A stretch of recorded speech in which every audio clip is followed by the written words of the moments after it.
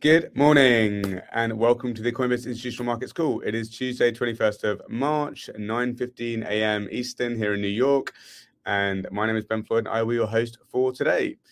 We have got a great lineup as usual. We've got George who's going to run through what's happening in the markets. David is going to run through macro and research. We've got the Fed this week, so he's going to run through what to look out for there. Greg is going to talk through some of the flows that we've been seeing on the desk. It was a slightly quieter weekend than 2 weekends ago, so still a lot going on though. And then lastly, there's been a lot going on with DeFi, which has taken a bit of a back seat over the last few weeks, but there are a lot of things to run through there. If you look on your screen, if you're watching on YouTube, the QR code will take you to all of the amazing research that David and his team put out. That is free for you to view, so please check that out. And lastly, if you are listening to this on podcast, please don't forget to hit subscribe and you'll get alerted to each week when this comes out. But without further ado, George, over to you. What is happening in the markets? Another pretty busy week. Definitely some of the most exciting price action I've seen in crypto recently. BTC had another very strong move, I would say, up 13% on the week. Pretty much trading on macro headlines as Credit Suisse was going down over the last couple of days. This BTC as digital gold narrative is really making a big comeback. So that hasn't really been a topic that we've heard being discussed much in the last year or so. And that just comes on the back of essentially negative real rates being expected to be around for much longer than previously anticipated. And I think in such an environment, I mean, you're seeing BTC do well, gold also doing pretty well, pretty close to $2,000 there as well. Another interesting one in that context is BTC dominance. So we are at 48%, and that's the highest level since April 2021. And that's not to say that we haven't been there over the last 2 years. So there were a couple of attempts to break that level, but all the time it was rejected at 48%. So that's definitely a thing to watch. And looking at some of the technicals in BTC as well, sort of the micro picture of the last couple of days, the momentum seems to be a little bit weaker now. If you look at global total open interest across all coins, that has risen by $12 billion over the last 10 days. So back to pre-FTX levels again. So obviously, as we discussed in last week's call, it does seem that this rally was heavily driven by derivatives. So we might be a little bit vulnerable to some downside here, at least in the very short term. But it's definitely not to say that we can't hit a 30K in BTC in the short term as well, just given how strong the narrative is. I guess one last interesting thing, ETH, which has been the laggard of this move. So ETH BTC is actually down around 7% on the week. So another thing to watch. Amazing. Thanks for that quick run through, George. So just would love to dig in a little bit here on BTC and also bring Greg in as well. So we've seen some pretty incredible performance from BTC, both against the dollar, both against Ethereum as well, which I think has been particularly interesting. And then we've also seen some great performance from crypto-related stocks in general, as well as gold hitting all-time highs. Like, how should we be thinking about this? Is this people fearing contagion in the banking system? Is this people thinking that we're going to be in a high inflation environment for a longer period? Like, is this thinking that crypto is the alternative to banking? Like, there's a few different narratives there. Like, many of them are getting kind of traction from various different client groups. Like, how should we think about this? I think so. There's two narratives that sort of build on each other. One is the alternative to the banking system. Then that's why Bitcoin was originally created after the Great Financial Crisis. So we're seeing that narrative certainly pick up. But we're also seeing this narrative around, QE, whether it's here or likely to come, and what that could possibly do to the crypto markets. So I think you're seeing both of these kind of similar narratives play out and kind of push the market higher here. And I mean, just to add as well, obviously, as I mentioned, from a macroeconomic perspective, in addition to what Greg mentioned, obviously, with, if the Fed was to stay put or actually cut interest rates from here, so actually we're pricing a number of cuts, which I'm sure David will talk through later in the second half of the year, but inflation actually remains sticky, then we will be in this negative real rates environment for a considerable amount of time. So that will definitely also be quite helpful for BTC prices. And it feels like we've seen this story before in some ways, where you kind of get the rally led by BTC to start with, and then you kind of get the second tiers start to rally, and then it kind of moves into further assets further out on the risk curve. Can we is that something that we should be looking out for? Is this far more kind of macro driven, and really it's like BTC is the gold narrative more so? So it's something that I'm looking for, because if you're going to have the start of a bull market or a sustained bull market, it really needs to be driven by fundamentals. And when I think about crypto markets, I really want to see ETH and and other similar gas tokens lead, because the next bull market in my mind is going to be driven by bringing millions of people on chain, and once they get on chain, they're going to need gas to do things. So what I'm watching for is when we start to see new money come in, start to see these applications be used more, and I think you're going to start to see that in some of the tokens like ETH, as they get accumulated purely out of necessity. Yeah, interesting. So Sid, you're the man that's kind of closest to DeFi and what's happening on chain. Like, what are some of the things that we should be looking out for? Like, where are we starting to see early traction? At the moment, the traction is all with L2s. As I'm sure folks on the call have also seen. Last week there was an announcement actually of the Arbitrum token airdrop.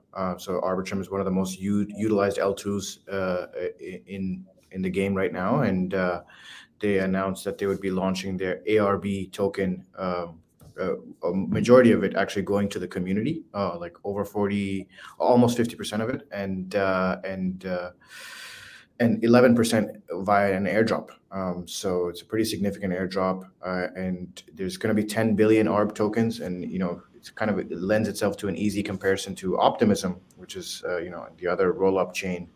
And so if you do comparable, fully diluted valuations, it's looking like a pretty chunky airdrop, even for folks who just did the single activity of just bridging over to Arbitrum. You're probably rewarded with around $1,000. Wow. That's always a nice surprise to get that in your wallet. And what are people having to do to claim that? Do they have to go somewhere, or is that just an airdrop that is automatically there? Yeah. There's a website that they have where you can click claim. It's I think on the 23rd, so later this week it'll go live. Yeah. Wow.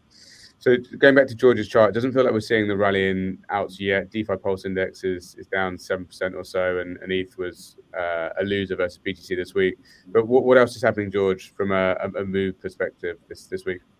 Yes, I think the question you actually asked before, Ben, I mean, that's related to this. I mean, basically, whether we will see altcoins start picking up after the BTC has sort of taken the lead in the rally is actually a very interesting one. Because, I mean, as you said, obviously, that's typically what used to happen in bull markets. But another scenario, which is, also worthwhile considering, which happened a number of times during 2019 and 2020 as well, is basically altcoins just pretty consistently lagging for a period of time. And you mentioned this, DeFi Pulse is obviously not doing very well. And we are seeing it with BTC dominance up. Obviously, altcoins overall have been lagging a little bit, but that's not to say that there aren't standouts. So a couple to look at this week is the CFX token, so the Conflux Network token, which was up 68% on the week, so very significant outperformance there. And that's one of these China-related theme coins. Some describe it as a Chinese version of Matic, and it's the only regulatory compliant blockchain in China, seemingly, with a couple of really high-profile partnerships, like, for instance, the Chinese equivalent of Instagram and also China Telecom. So that one has done very well.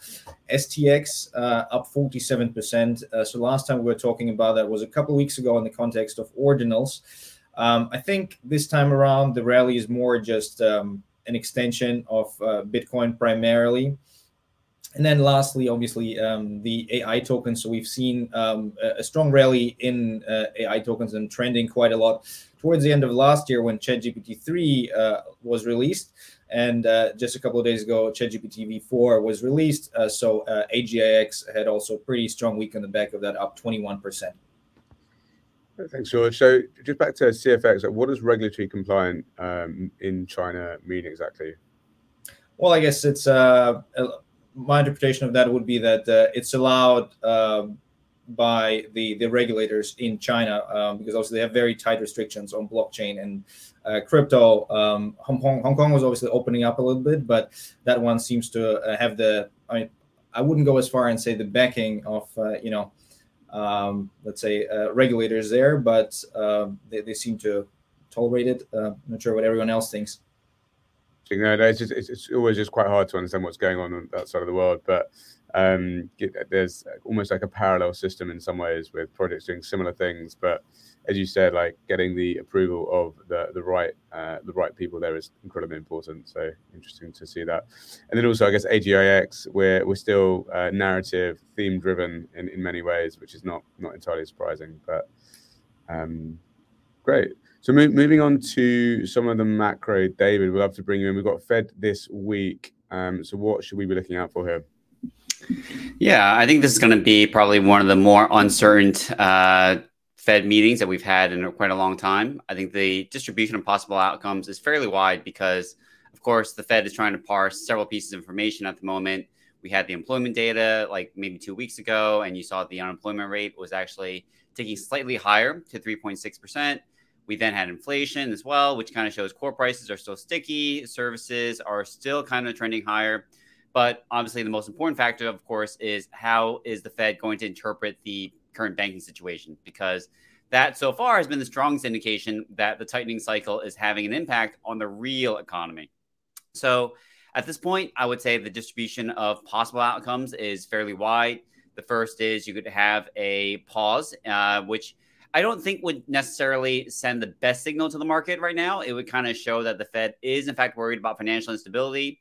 And that could perversely actually disrupt markets rather than actually bolster it, because many people think that if they pause rates, actually this would open the door to just the end of the tightening cycle and therefore things could rally. But there could be a lot of unintended consequences to that. But this is, in fact, what Goldman Sachs believes, that they're going to pause rates. The second is they could actually hike 25 basis points and then pause, which I think would implicitly recognize that conditions are, in fact, tightening, because it's really difficult right now for a lot of banks, especially on the mid-tier side, to say extend themselves further in terms of their loan book or buy further treasuries because they don't want to exacerbate any potential asset liability mismatches.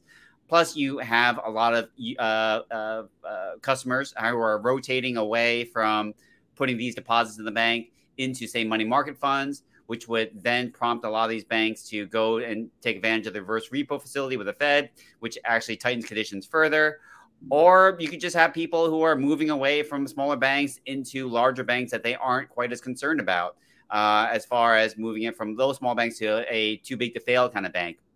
So, all of those things kind of imply tightening that the Fed wouldn't necessarily have to respond to. And then the last possibility is that the Fed could actually hike 25 basis points and say, listen, inflation is still a problem. We have to be committed to further rate hikes. We have to maintain our credibility. So actually, if anything, we introduced a bank term funding program that should theoretically resolve a lot of the problems in the bank system. We're okay. Let's just continue hiking rates. And there, we're not going to see a terminal rate as high as it was previously. It's not going to be 6%, for example, but it's well within the realm of possibility they could still do 5.25%, 5.5%.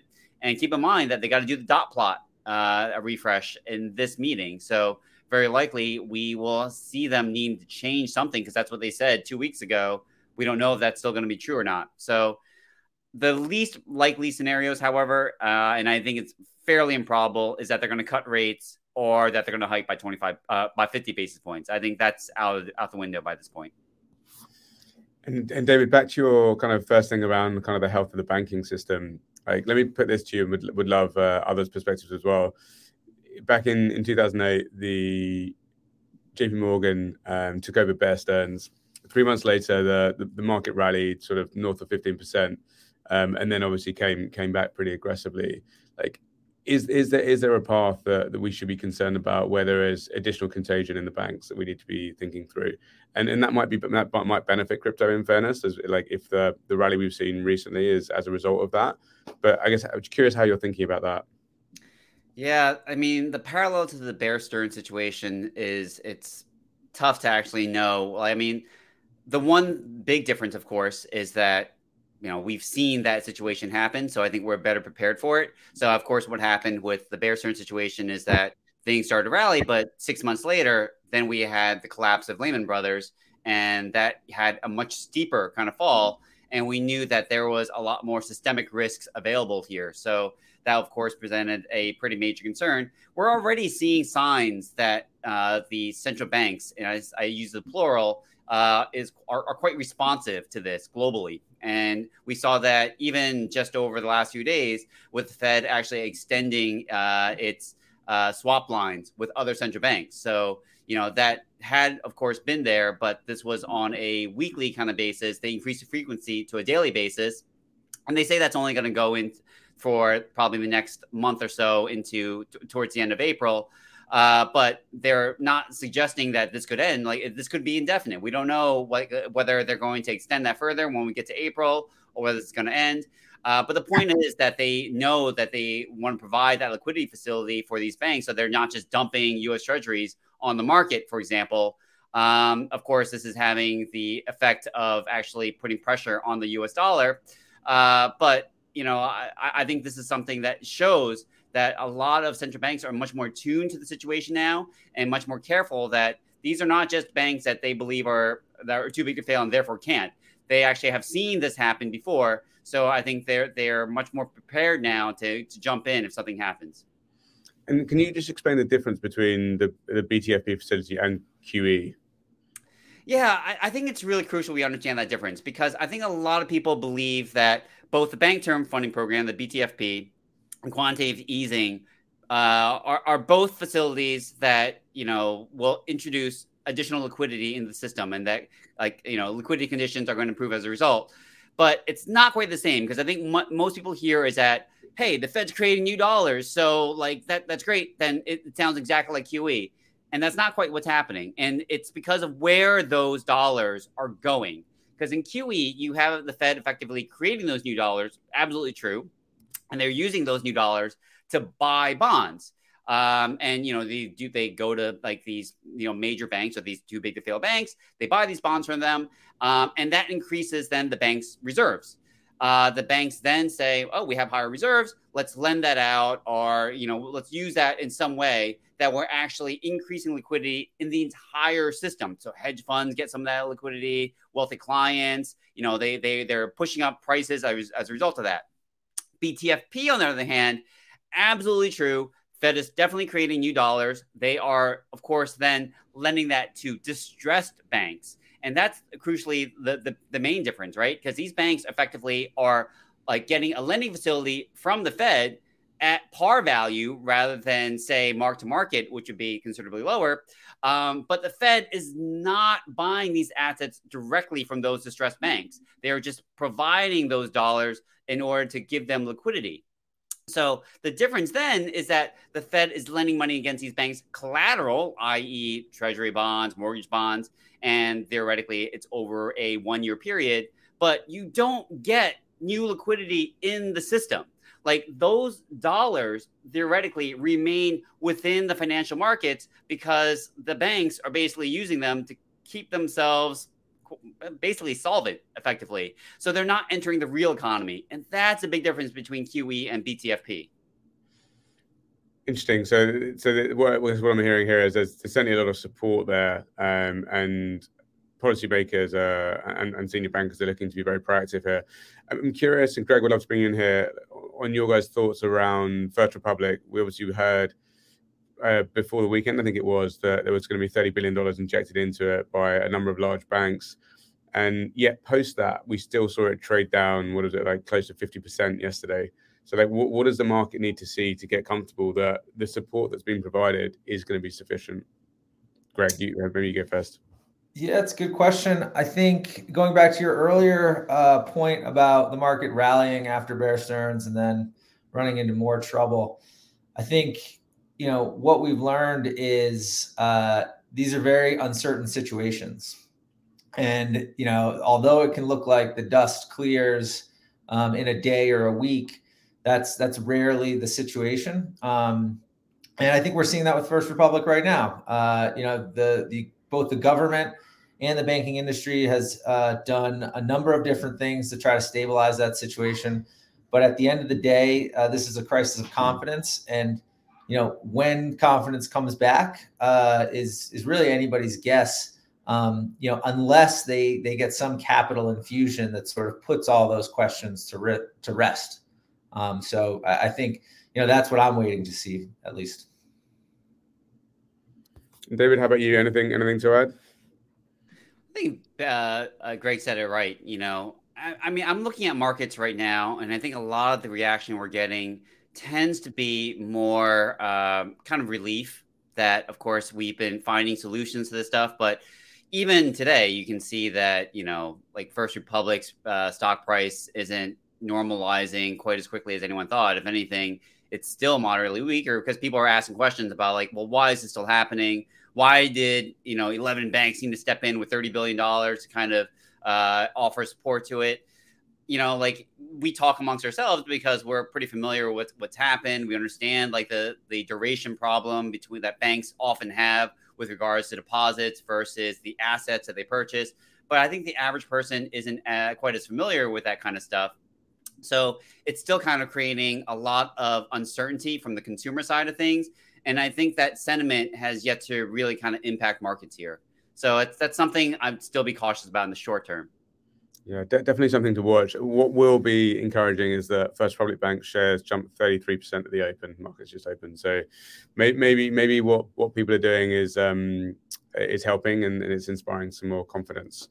So, but yeah, one to watch. So moving on to DeFi, that parallel banking system that is being created. Sid, what have you been watching this week? A few things of note this week. One was we covered this in last week's call, but there was a pretty significant hack of Euler Finance, which is one of the lending protocols that was kind of growing in traction in DeFi. Over almost $200 million was stolen from the protocol, and over the past week, basically, there's been communication between the Euler Finance hacker and the Euler Finance team, which is for folks watching on the slides. There's actually you can see this communication happening on chain, which is very remarkable. It's also an example of maybe first examples of successful on-chain communication between two parties. Effectively, the Euler team had sent a message to the exploiter saying, please return the funds. We have a bounty out. We try to negotiate with them, etc. And as of yesterday, the hacker responded back saying, we do want to actually speak to them and establish a secure line of communication. As of March 18th, a few days ago, the hacker did send back 3,000 Ether back to the Euler Finance team, which is just around like $5.5 to $6 million.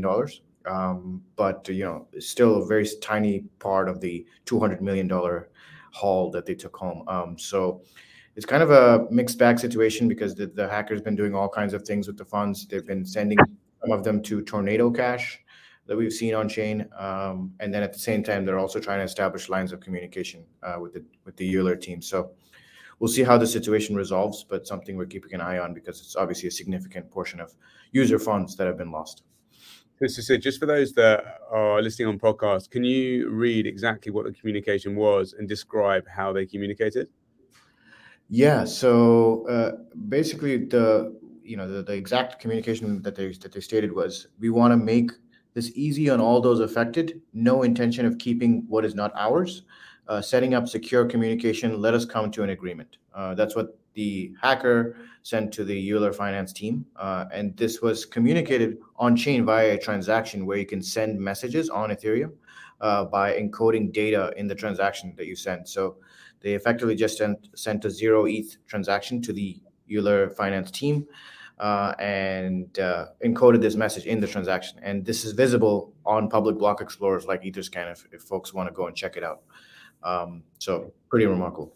Super interesting. So is that similar to what some of the decentralized social apps are using, like Farcaster, etc., where it's wallet to wallet, and they've just made a UI around that communication, which is far cleaner? Yeah, exactly. And then they just kind of bundle up transactions so that the messaging is more efficient. Obviously, sending it per ETH transaction is pretty expensive to send messages on the main Ethereum chain. So these services just try to make it a bit more efficient. Got it. So that was a $10 to $30 message, essentially. Yeah. Interesting to see them communicating like that. Is that a first? Has anyone been like, if they had like a discourse back and forth like this previously, like between hackers and projects? Yeah, 100%. It's like, even for the several of the hacks that happened last year, there has been examples of discourse. The famous one is victims reaching out to some of these hackers and ask for their funds back, and some of these hackers have actually sent some nominal funds back. So it's been interesting to see situations like this play out. But this is one of the biggest incidents where the hacker themselves has responded back on chain, looking to collaborate, because obviously they don't. It's one of the ways where you can kind of pseudonymously communicate, because you don't reveal your identity, you don't go on any centralized communication platforms, but at the same time broadcast your interest in collaborating. So one to watch. What else? Uniswap V4 was delayed. I think it was a couple of weeks ago now, but there's been a bit going on, so we haven't covered it. What's the background there, and what's going to happen next? Yeah, they haven't released too much details on it, but the general kind of picture that's forming is potentially Uniswap V4 is just kind of an evolution of Uniswap V3, where drawing on the ideas popularized by DYDX is to have some sort of off-chain order book type settling mechanism, so that it scales a lot more. But remains to be seen, the exact details and how that will play out, and whether that will even be the case. But obviously they're trying to scale a bit more, and having everything on chain is kind of a limit on that scaling factor, right? Because you're limited by the chain that you're on. And speaking of the chains that they're on, we spoke about this a few calls back as well, but Uniswap V3 is now also officially on BNB, on the Binance Smart Chain. So they're on the protocol itself is kind of the dominant DEX protocol now on multiple chains. So we'll see how that plays out. Also coming to Base as well, which is great. Aave as well. So looking forward to seeing them there. Just going back to your Arbitrum comments earlier on in the call. I guess now they've released a token, what do you think is going to happen to, I guess, the amount of volume that is on Arbitrum? Because I guess skeptics would say there was a ton of volume on GMX because they wanted to get the airdrop. Post the 23rd, airdrop comes, like we're going to see selling pressure, I'm sure. Like, do we expect to see that volume sustain on Arbitrum? Is the product that good, or perhaps will we see volume go elsewhere? Yeah, that's a great question. So even with the token launch announcement, they did, the off-chain labs team stated that 1.1% of the token supply would go to DAOs in Arbitrum. So they probably will be boosted with some extra incentives to give to users to retain stickiness moving forward. And then to your point of will the volumes go elsewhere, the GMX in particular has kind of seen a lot of stickiness and also user interaction and social interaction as well. There's been the popular, big GMX short publicly broadcast, and a lot of folks have been following that whale, the whale trader that did that. So I think probably, that kind of activity continues to stay. It's not necessarily that Arbitrum, the underlying rollup, is technically that much superior, but just the products that have been built on it and the traction that's already been achieved, it's we might see some level of stickiness there, similar to how the Uniswap stickiness effect, where users just kind of stick with it despite potentially better incentives elsewhere. Interesting. So the GMX short, I guess that the GMX token is up basically north of 100% on the year, which in a challenging year is pretty impressive. So there's someone that's short on chain very publicly. Yeah, and not on the GMX token itself, but on BTC and ETH, like leveraged short positions, and they broadcast it on Twitter, and so many people were following them, were trying to liquidate them, etc. And it hasn't happened yet. So that's a brave game, I have to say, to be short and very public about it like that. In terms of the Arbitrum pricing, Greg, I know you've been looking at this. Like, where is this trading currently? Appreciate different exchanges have different prices and volumes on high, but yeah, so there's 2 exchanges so far that have listed derivative contracts. There's not a ton of volume, so it's hard to say, how well they're pricing the market. And additionally, the spread between the 2 exchanges is about 10 miles wide. One exchange has the token priced at just above $1. Another one, has it closer to $10. So, I think Optimism's a good comp. I haven't run the numbers yet, but it'll be interesting to see where this trades once the airdrop happens. Yeah, I'm sure that large gap will probably get closed very, very quickly, I'm sure. It does feel 10 miles was probably felt about right there. So Greg, sticking with you here, trade flows, what has been going on? It was a quieter weekend, thankfully. Some folks managed to get some rest, but a very busy week. Yeah, it was a quieter weekend, but volumes on exchange still continue to be at very healthy levels. And given this has been a Bitcoin story, it's not surprising that we see Bitcoin flows, if we go to the next slide here, make up almost 40% of total flows. And this is the highest I can ever remember seeing it. So, it just goes to show just how concentrated the interest is right now in the market. Now, the biggest question is obviously, will this rally continue? And if so, how will it continue? Meaning, will it continue to be led by Bitcoin?